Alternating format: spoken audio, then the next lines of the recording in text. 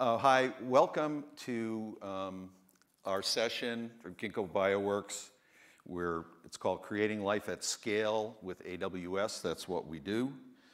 Who are we? Ginkgo Bioworks, I'm Dave Treff. I'm the head of IT and DevOps. Ginkgo Bioworks, the organism company, and also, I think, the coolest company on the planet.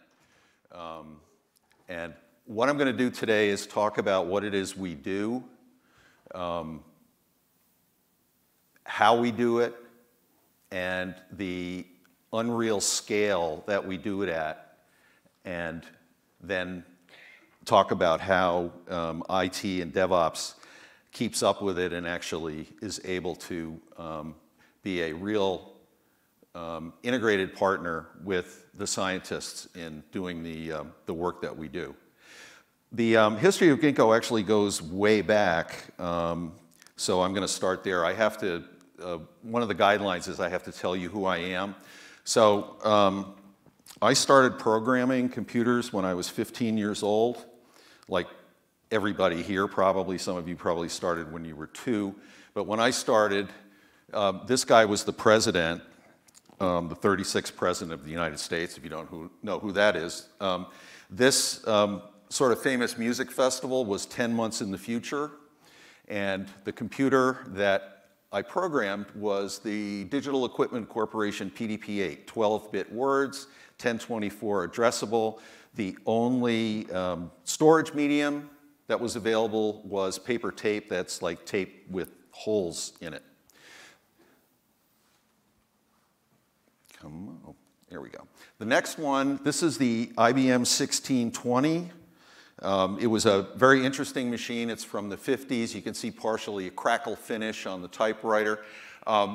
This machine was interesting because it was not binary. It was actually a decimal machine. Its nickname was the Cadet. Can't add, doesn't even try. It did everything with table lookup, and that didn't have any legs at all. Then this one, this is real. I love this one. This is the 1130. NASA bought a ton of these. A lot of Formica, and that thing in the middle, it looks like it could be on any spaceship in any movie. And then my first computer job, that's the IBM 36020.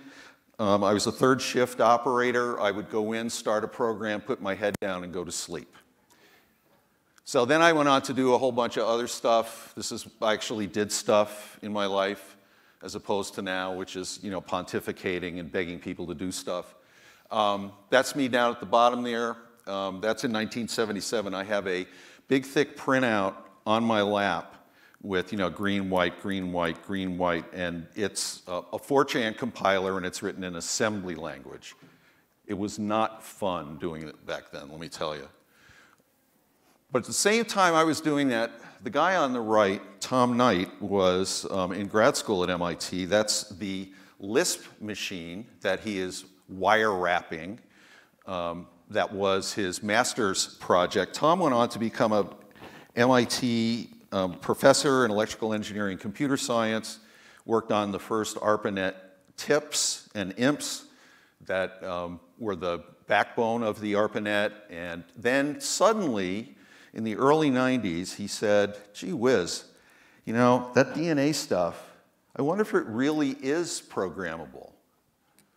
So that's what Tom says, 21st century will be the century of engineering biology. And he was, along with George Church at Harvard, one of the inventors of what's called synthetic biology, which I'll get to in a second. So they started the company. Tom started the company with 4 MIT grads. We started in 2008. We've got 290 employees now. We've got, that's like $1 billion or something. We've got over 140 robots. We are number 8 on the Y Combinator list. We are the only biotech, in fact, we were the first biotech that Y Combinator ever funded back in 2014, and our valuation right now is $4.2 billion. Why is that important? Well, you'll see it takes a lot of money to do what we do. So I want you to take a look at this. This is a typical desk. I don't have a desk. I have a lazy boy in a corner. You think I'm kidding. I like the film camera too, but on here, which is the most advanced technology on that desk? It's the plant. The plant self-repairs, self-assembles, self-replicates, it's renewable, and it's scalable. All of those things. Remember there was, I think probably about 5 or 6 years ago, there was all this hoopla when a 3D printer printed out a working 3D printer, right? That took a real lot of work. The plant, that does that every day. And that's our motto, make biology easier to engineer. That is what we do, that's our motto. And we do it like this. We engineer little bugs for fermentation. We've got a lot of projects, 40 different organisms. We call them chassis. That includes things like E. coli and MRSA and some other ones, a lot of yeasts and molds. We basically do specialty chemicals. New ones are novel. And basically, the important thing is we develop organisms that sense and respond to and alter their environment. This is very important because we want these to make things when they're brewing, right? So the interesting thing about us is just about every one of our projects does something like replace petroleum-sourced chemicals or animal-sourced food products or lessens reliance on endangered or at-risk plants, at-risk plants like the banana, coffee, cacao, all of those are at risk in climate change right now, as an example. Bioremediation of hazardous waste, you want to get rid of that PCB in the ground, why can't we build a bug that'll eat it? Novel medicines, cell-based therapeutics, we're starting to do that stuff, and then agriculture without harmful fertilizers or other chemicals. We are mission-driven. We literally want to save the world with biology and also have a lot of fun doing it. So let's talk about, now that we know what synthetic biology is, we make organisms that make stuff, let's talk about how we do it. We have foundries that basically compile and debug DNA code. Synthetic DNA is inserted into the genomes of, let's say, a yeast, and it's tested first at a nanoliter, then at microliter, then at millimeter, and when we get up to 24 milliliters, then we know we've got something and we can get it up to into the thousands of gallons. It's all done with robots, though. That's the cool thing, and it's robots that we make ourselves, and there's a lot of reasons for doing that. So we have basically it's a service-oriented architecture in the foundry. The first step, design, a bunch of just unbelievable, scary, smart people that design DNA using our custom software, a lot of which they build themselves. They put in an order for DNA, the DNA comes back, and a team called Build actually takes it and sticks it into organisms and makes sure that the organisms are actually viable. Then we go into test, where we're trying to figure out which of maybe 1,000 or 2,000 or 4,000 different variations of DNA is actually going to produce whatever it is we're going to produce. And then finally, it ends up in fermentation. That's where we take it from milliliters to 24 milliliters. And once we're able to get something that is really fermenting in a way that we're producing a lot of the stuff we want to produce, then we start talking about getting it to other team called the deployment team that gets that, gets it up to, in the thousands of gallons, which we also can do. So anyway, for services, and there's other services too. Sequencing. Sequencing is something that just about every service needs. High throughput screening, protein engineering for when the DNA is not expressing very well, and they call the protein engineers in and say, look, we're not making enough of this goop, and they try to figure out if the proteins that the DNA are expressing into are the right ones. Design, build, test, ferment. Each of these is its own service with its own people devoted to it. And sounds kind of familiar, huh? Kind of like Amazon Web Services. So that's the first key to our ability to scale. It's just like Amazon. We've got a bunch of independent services that other services use. The other thing is at the Foundry, what we do, the way the business works is, if you come to us, you're a paint company, you come to us and say, we want to get rid of a petroleum-based chemical that's really gross, and we want you guys, our scientists think that you guys can brew it for us. And we say, okay, and we go and we teach some yeast to, instead of making beer or bread, to make paint. And we get it all the way to where we're making lots of paint, and then we give it back to the paint company and say, here you go. But we also keep all that intellectual property, right?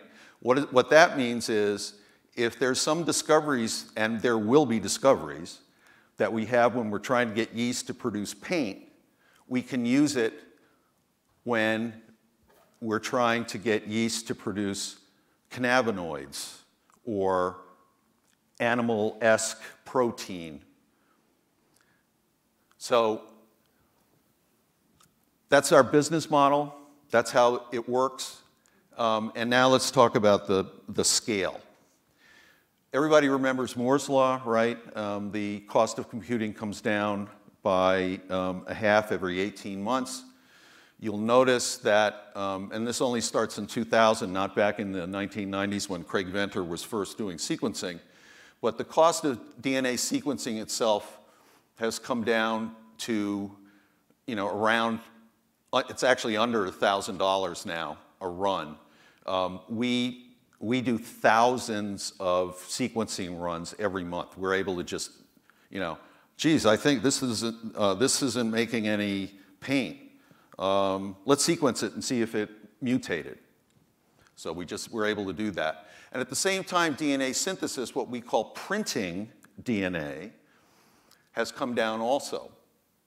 So we have this thing about a year and a half ago, right before I joined the company, we'd had the Y Combinator Summer in 2014, and we said, gee, I wonder how we're doing. And so we went back to 2014 and we looked at what we were doing, how our output was improving over time, and we called it Knight's Law instead of Moore's Law. So the cost to genetically engineer a cell falls by 50%, and the number of designs tested grows threefold every year. We have been doing this since 2014. The results are not completely in right now, but it looks like we're going to make it too in 2019. But let's look at how it goes. So the cost of engineered cell testing is dropping by 50% a year. This is our real numbers. So our cost to do this stuff goes down. At the same time, the number of strain tests, the amount of DNA that we're ordering, by the way, we do make some of our own DNA, but mostly we buy it from places like Twist Biosciences. We'll be talking about that in a second. And also the number of liquid transfers. Anybody that's a scientist in the audience knows that that's really what science on the lab is all about, is moving liquids all around. And so that's something we do a lot with robots. It's something that we measure. And the number of strain tests, that's the tests of actual organisms, also going up by about 4 times a year. So this is why companies like Kronos and Genomatica come to us. Kronos is the cannabis grower in Canada. They came to us and said, look, there's 100 different kinds of cannabinoids, and we only know about what half a dozen of them do. And by growing plants, we can't possibly reliably be able to extract these for testing.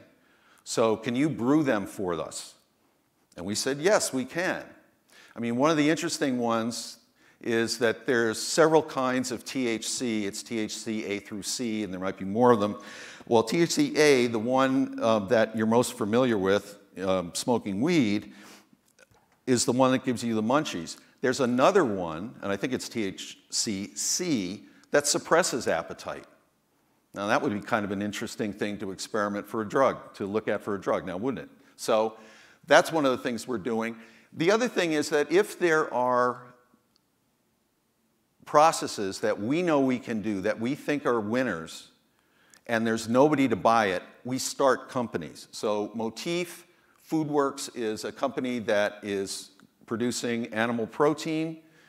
Join Bio is a joint venture with Bayer, where they're trying to develop a biome that you can coat on a seed that gets planted in the ground and then fixes nitrogen so that you don't have to use fertilizer. Oh, and by the way, earlier there was an announcement that was made that Ginkgo, along with a bunch of other companies and with the help of Y Combinator, started up another incubator called Petri. What Petri is supposed to be is an incubator for very, very young bioscience companies.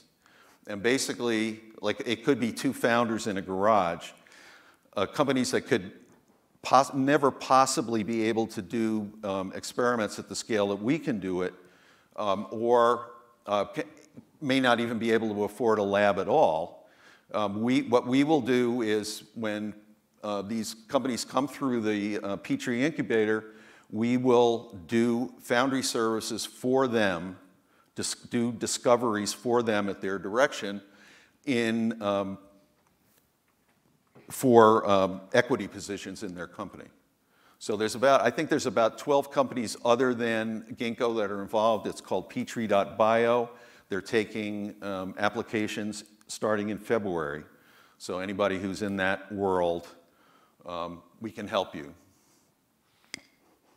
All right, so we've talked about how we do synthetic biology, and we're doing a lot of it, and we're doing more of a lot every year. But what I want to do is tell you 3 stories that talk about the kind of scale that we work at. So there was a bunch of scientists that were working on this project with a bunch of other companies that were doing some very, very heavy-duty deep learning models. So they got together for a meeting and they were talking, and vendor number 1 said, "Well, how many did you guys do?" "We did 735. "Oh yeah?" said another company. "We did 1,000. We did 1,000, we trained 1,000 models. "How many did you guys do?" Ginkgo, 15 million. Story number 2. This one I was there for. My boss Flo was there for this one too, and I think Flo actually asked the question. So we had a vendor in. Some of the scientists wanted us to evaluate a software as a service vendor for, LIMS system or a compound registry or notebooks or safety or something like that. Anyway, so they were in and we were talking to them, and I think my boss Flo said, "So, in your database, your biggest customer, how many things, compounds, DNA snippets, enzymes, proteins, are you storing for the largest customer?" And the 2 of them conferred and they said, "Well, I think about 500,000. And one of our scientists got a big smile and said, "Can you handle 500,000 a day? Because that's what we need." And then finally, I'm going to talk about how DNA design is done. DNA design is done by these about a dozen scary smart people that do custom heavy-duty machine learning. It's novel machine learning and deep learning. They're making this up themselves. And when they moved to AWS from running on this monolithic, huge in-house machine that was under somebody's desk, and we got them into AWS, and they started, running this stuff in parallel. Well, they could spin up 4,000 machines. It would take like 3 hours, and it would cost $8,000. It's P2s and other, big stuff. And then they would, they come out with 4,000 possible DNA variations that could use to make whatever it is for a customer. And in the DNA design program, there's a button that they push, and an order goes to Twist Biosciences in Emeryville for DNA for that. Usually that order costs something on the order of $200,000. And it comes in a box, not in these boxes. These boxes have some other lab DNA stuff in them, but it comes in a box. It comes FedEx, $200,000. One of the DevOps people who comes in early all the time, one time there was a UPS driver, said, here, can you sign for this? No, no, no, no, no, no, no. You got to wait until the loading dock opens up. The thing that's interesting about this is the way that they're approaching this problem in silico. The ideal way for this to DNA design to go is, instead of getting 4,000 possibilities DNA, maybe you get 1,000 possibilities of DNA. So your order is $50,000. When it comes in, it takes 1/4 of all of the operations in the lab: build, test, fermentation. And that's because our models are better, and we're able to actually predict what kind of DNA is going to give us the yield of the paint. So in DNA design alone and in silico alone, we have the power to fuel 2 years of Knight's Law, because we're doing 1/4 of the operations, and we're driving the cost down by a factor of 4. So this is a very good example of the way that Amazon Web Services can allow us to continue to track along Knight's Law, tripling our output every year and having the cost per operation. All right, so let's talk about how IT and DevOps works. I run it, so this is very personal to me. So you imagine you're me, and you're working in that building. My lazy boy is in that corner right there. So imagine you're me, I'm running DevOps. Our output triples every year. I got to do a 3-year plan. Say, what? How do I do that? I have sequencers. We get new sequencers all the time, right? They grab half the bandwidth of our network. Every year, we upgrade our network, and they grab half the bandwidth of our network, the new ones. And then as far as data goes, we actually don't have we don't have big data yet. But within a year or so, we're going to be generating a petabyte a year.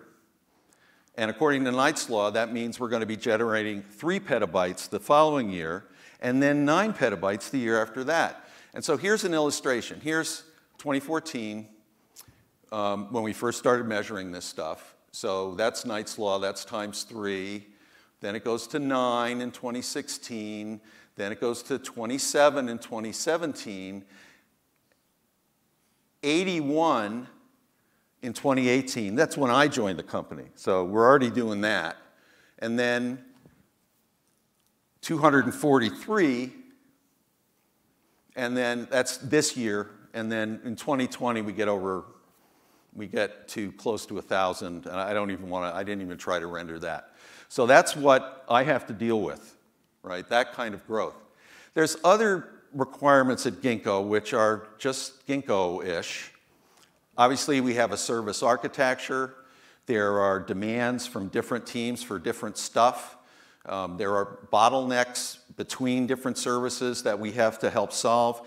The scientists work on multiple projects simultaneously. So they're working on paint, and then they go and they're working on cannabinoids, and then they're going to work on meat, and then, you know, blah, blah, blah. And so what that means is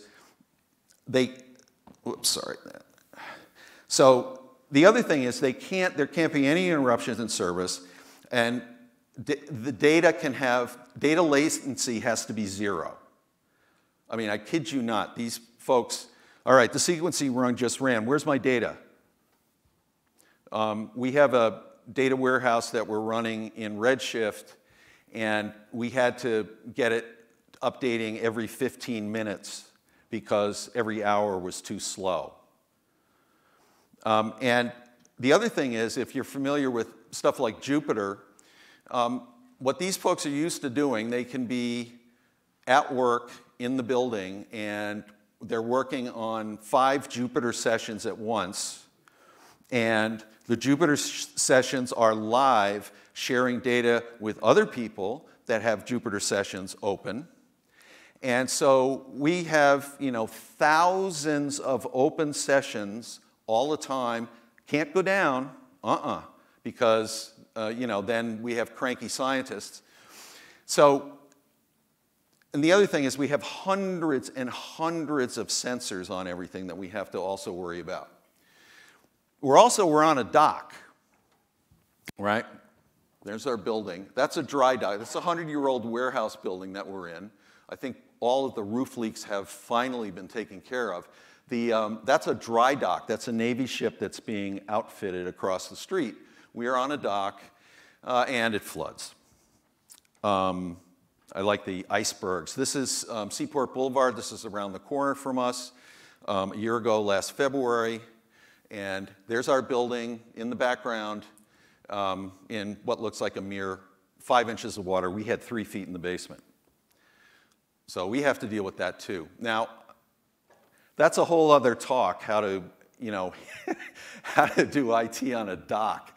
I'm not going to give it. But anyway, I wanted to show you the team that we have. Everything at Ginkgo is run very, very lean. Just try to hire somebody. The gauntlet that you run through to hire somebody is incredible. One of the reasons is because of Moore's Law, right? We need to half the cost of every operation every year. Well, the more people that you have, it's fighting against that. So we're supporting 300 scientists with 8 IT DevOps people. We only have 3 desktop people, and that's a whole other discussion. But anyway, if you look at our DevOps people, we've got, how do we support major workloads? We've got 30 applications. We've got 20 software engineers whining. We've got 10 DNA designers, a dozen DNA fabricators that are working on 2 shifts, a dozen robot engineers, 140 robots, and lots of random scientists, and we only have 5 DevOps engineers. What I will say about our DevOps engineers is that's the best DevOps team in Boston.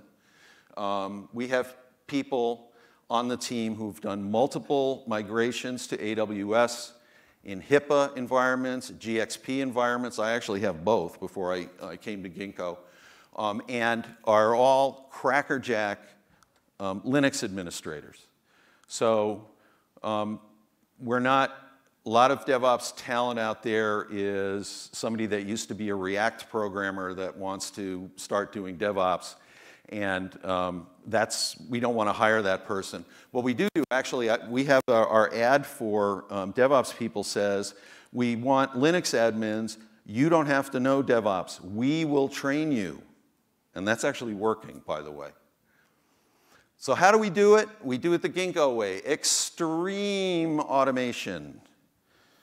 When we formed the team, we had 2 precepts.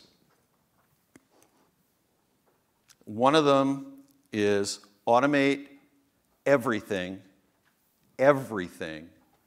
And 2, if you have to go to the console to fix a problem, you also have to open a Jira ticket to go and fix the automation so you don't have to go to the console anymore. We're doing everything in CloudFormation now because you actually can use it. It's actually right now, it's Terraform and CloudFormation are going like this. CloudFormation is winning right now. We're using Ansible and a bunch of other tools. And when I say extreme automation, it means like there's a Jenkins job, you push a button, and an account is made in G Suite so that we get an email address that comes back. We open the case using the API to create another account in our organization. That comes back usually in about 15 minutes. At that point, we build this. The way we do stuff is we have a base model of what an account looks like, and it has one VPC in it in the beginning, which is usually a development VPC. And it's got some RDS, it's got some EC2, it's got load balancing, and it has also the transit gateway. We'll get to the transit gateway soon. The transit gateway has been a tremendously enabling service for us. It's allowed us to get rid of the VPC peering that you need in order to transfer control and data across VPCs, which ends up being an n-squared problem.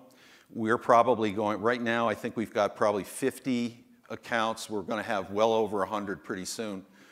And by the way, going to multi-accounts, that's an AWS best practice. It's really good because you're getting all of the account guardrails you need to keep everybody safe.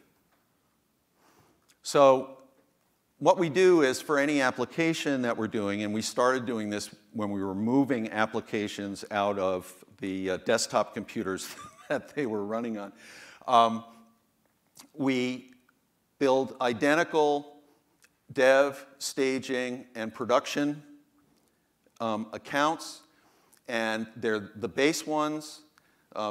Each of the EC2 instances has Docker and Rancher on it, as a matter of fact. This particular one needs Elasticache. It also needs Elasticsearch, so that automation is done for that application. And finally, there's some stuff that you do not want to put into every one of those accounts. One of those things is Route 53 DNS. You can now run, Route 53 is very, very full-featured. You can actually run it, and you can, extend it off of your internal address system or not. But if you put DNS, Route 53 will end up costing about $2,000 a year. If you have 100 accounts, that's a lot of money. So you want to put that into a common account that with Transit Gateway, everybody's connected. You want the CloudWatch, all the logs, the monitoring logs, you want it all in buckets in the central, the common account. Cloud Directory, Active Directory, you want that there. If you have any NAT gateway, you definitely want in only one place. That's a security requirement. You don't want NAT gateways everywhere. People will get into a lot of trouble very quickly. Also, there's an extra EC2 instance that in this example, we're running a time service on. But this is a very important thing because unless you do this, you're going to make, if you put all this stuff into every account, it's going to cost you a ton of money, and it's going to make you a lot less secure. All right, so now we're going to talk about sequencing. That's Daenerys Duran, that's her real name, Queen of Dragons, who is the leader of the DevOps team doing a happy dance next to a bunch of sequencers.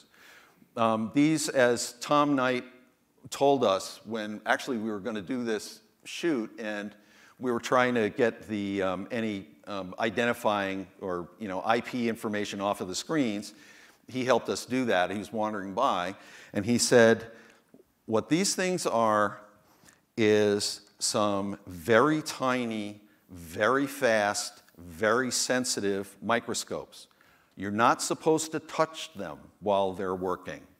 You just kind of stay away. But one of the reasons why NGS is one of our favorites is we use it to size the network. If we calculate what our network bandwidth going into storage is, if we were running them all full blast and then double it and then add a little fudge factor, we're going to be good with our network. So that's one reason why we love it. And it also demonstrates the awesome power of AWS services. One of our engineers, one of the software folks who's actually a computational biologist, Flo asked, and his boss, Jamie, asked him to go through and take a look at all of the different clustering technologies, analytical technologies, like Slurm, like NextSeq, like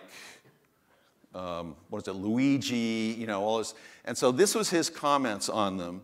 He basically hates them all, and he didn't want to use them. And so we did it the Ginkgo way, with batch, not with EKS, not with anything really fancy, with batch. One of the things that's interesting about this is not the fact that we're doing batch. So every time we get a new strain, there's a strain, we queue it up in batch and run a cluster, make it part of a cluster, and then we push the data into the code base. The thing I want to point out, the VAST data storage device that we have that's replacing the 3-letter storage device that we have now. The VAST is brand new technology. We were customer number 1. They're a great company in New York. Basically, they solved mass storage with consumer-grade SSD and very high-speed networking. The slowest that it will go is at 40 gigabits per second. The other thing is that all of the code, the routing is all done in code. The squeezing of the data is all done in code. It all runs in Docker. It could run on a machine. It doesn't really matter. And you get 800 gigabytes squashed down to something like the equivalent of 1.4 petabytes, and it's only a few $100,000. That's the stuff right there. Now let's talk about our favorite AWS services. Really, there's only a few that we use over and over again.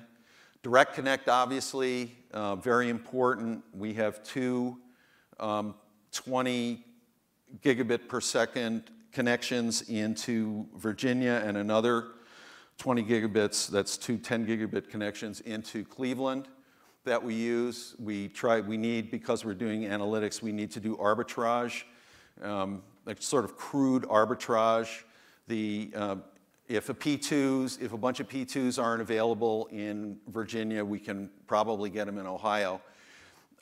Transit Gateway, again, solved the N-squared problem with interconnections. Fantastic stuff. It was out a month when we started using it, and lo and behold, it actually worked really, really well. We're using the ECR for our Docker registry. And then the other stuff that's very important is stuff for us. I concentrate more on operations than on anything else. And it's to the point now where Amazon Web Services has actually got enough cloud management service in a bunch of different services that you're actually able to do it without something like Datadog. So that's what we're doing. So a combination of organizations, config, and obviously CloudWatch, CloudTrail, Systems Manager, Control Tower will come out and be running soon, we hope. And then obviously there's all the security stuff that has come out in the past couple of years, which we think is really phenomenal, and we're using a lot of it. But batch is the clear winner. Now, when I was planning this out, this was going to be like a really cool thing because, you don't need to do it You know, this is Ginkgo innovation right here, using the simple tool and getting the most out of it. Well, I was at a life sciences AWS gathering yesterday that was all afternoon, a bunch of startups. Some of the folks are actually here that were there. And there were on the order of 7 or 8 presentations, and every single one of them was using Batch for their analytics pipeline. So I am very humbled with all of you, but it's nice to know actually that we're doing the right thing. This sort of validated it for us. So we couldn't scale without AWS. You know, no other cloud provider has got the type and multiplicity of services. You know, there's places that go, oh man, you know, you got to use Google because, you know, Tesseract and DeepMind. We don't need those. We need everything. And we need scalability and as well a multitude of services that our folks can just grab onto and use. The other thing is that Amazon Web Services has the fanatical customer, I call it more like service orientation. It's customer devotion, I think is more like it. The only way that we can actually achieve Knight's Law is through the customer service that we're getting. We also have a number of partners. I talked about the vast Markley's data center downtown in Boston. It is a world-class data center. That's where the AWS points of presence for Direct Connect are. So we just are a short fiber run from our cage to their cage. The Amazon cages, by the way, very impressive. Got to be Faraday cages. And they've got all this equipment around the outside, so you can't look in. So unfortunately, I can't tell you what's in them, but it's definitely, we don't have it. Red River, our system integrator, also our VAR, they've been very, very helpful, especially with our networking. We had a lot of trouble with networking that we've turned around, with also the help of Cisco. We would not be able to get into AWS, much less operate anything without the help of these more hardware-oriented folks. So, wrapping up, the 3 keys to AWS success. This is a little bit of advice. An enterprise service agreement, number 1. Number 2, an enterprise service agreement. Number 3, an enterprise service agreement. It's the best $15,000 a month you'll spend if, as an organization, you can afford it. But what it gives you is access to TAMs. They are your personal technical representatives. They come and visit you at least once a week. They sit down with your users, help them with their problems. Anytime we run into a bug or an issue, even though we've got the most experienced AWS team in our DevOps team in-house, we need help all the time. So why get an enterprise service agreement? Because, sorry, AWS is hard. You know, it's really easy to put up a web page on S3 and, you know, a little 3-tier web app that is exposed to the internet, but trying to do the kind of stuff that we're doing, even with very experienced people, the enterprise service agreement is absolutely necessary. I will also say this, by the way, that even if you don't have one, you do have an AWS rep, and use the rep. Use the rep. Lean on the rep. Say, you need help with something. I need access to a service team because I found a bug. I need help configuring something. Your rep will help you. And the more you do, you'll get more and more service, again, because of the fanatical customer service orientation. And it's not an enterprise service agreement, but you really, if you don't lean on your rep, you're not getting everything you need out of AWS, and you're not going to be as successful as you could be. Finally, some best practices, multi-account strategy, we talked about that. There's compliance guidelines. When I was at Bank of America, back in the aughts, we were at the enterprise level flipping out because there were all of these privacy data privacy rules coming where Malaysia and Greece were actually the most restrictive, but Singapore had its own problems. And then there was the EU, and then there was, the US, obviously, all of the different, between FedRAMP and the CFR and GXP and HIPAA and everything. They are compliant to everything. Amazon has got a room full of lawyers, and it's probably a sea of lawyers, who do nothing but try to figure out how to be compliant to everything in the world. Even at Bank of America, we could not get that done. That was a daunting problem. And that's when Bank of America was Fortune number 4, is when I worked there. So definitely lean on them. Look to Amazon for compliance. There's more and more services that are being added to the what's allowed for HIPAA, I think probably every day, it looks like. Cloud management services and the guidelines definitely use organizations, config, CloudWatch, blah, blah, blah, blah, blah. You really need to do it. The final thing is, AWS is just another data center, ultimately. Security is still your problem.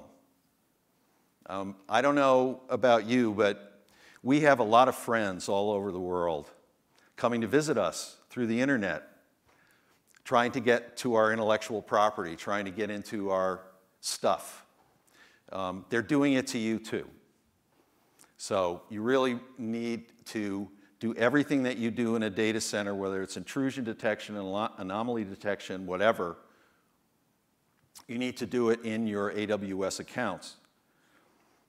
There's a lot of help out there. There's a lot of stuff in the marketplace. Everything that you can buy, every security product that Cisco has for on-prem stuff is also available in the cloud and you can run them in EC2 instances, and that's just an example, but you really do need to do that.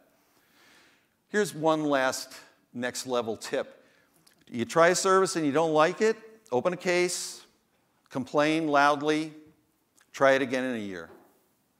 Probably works.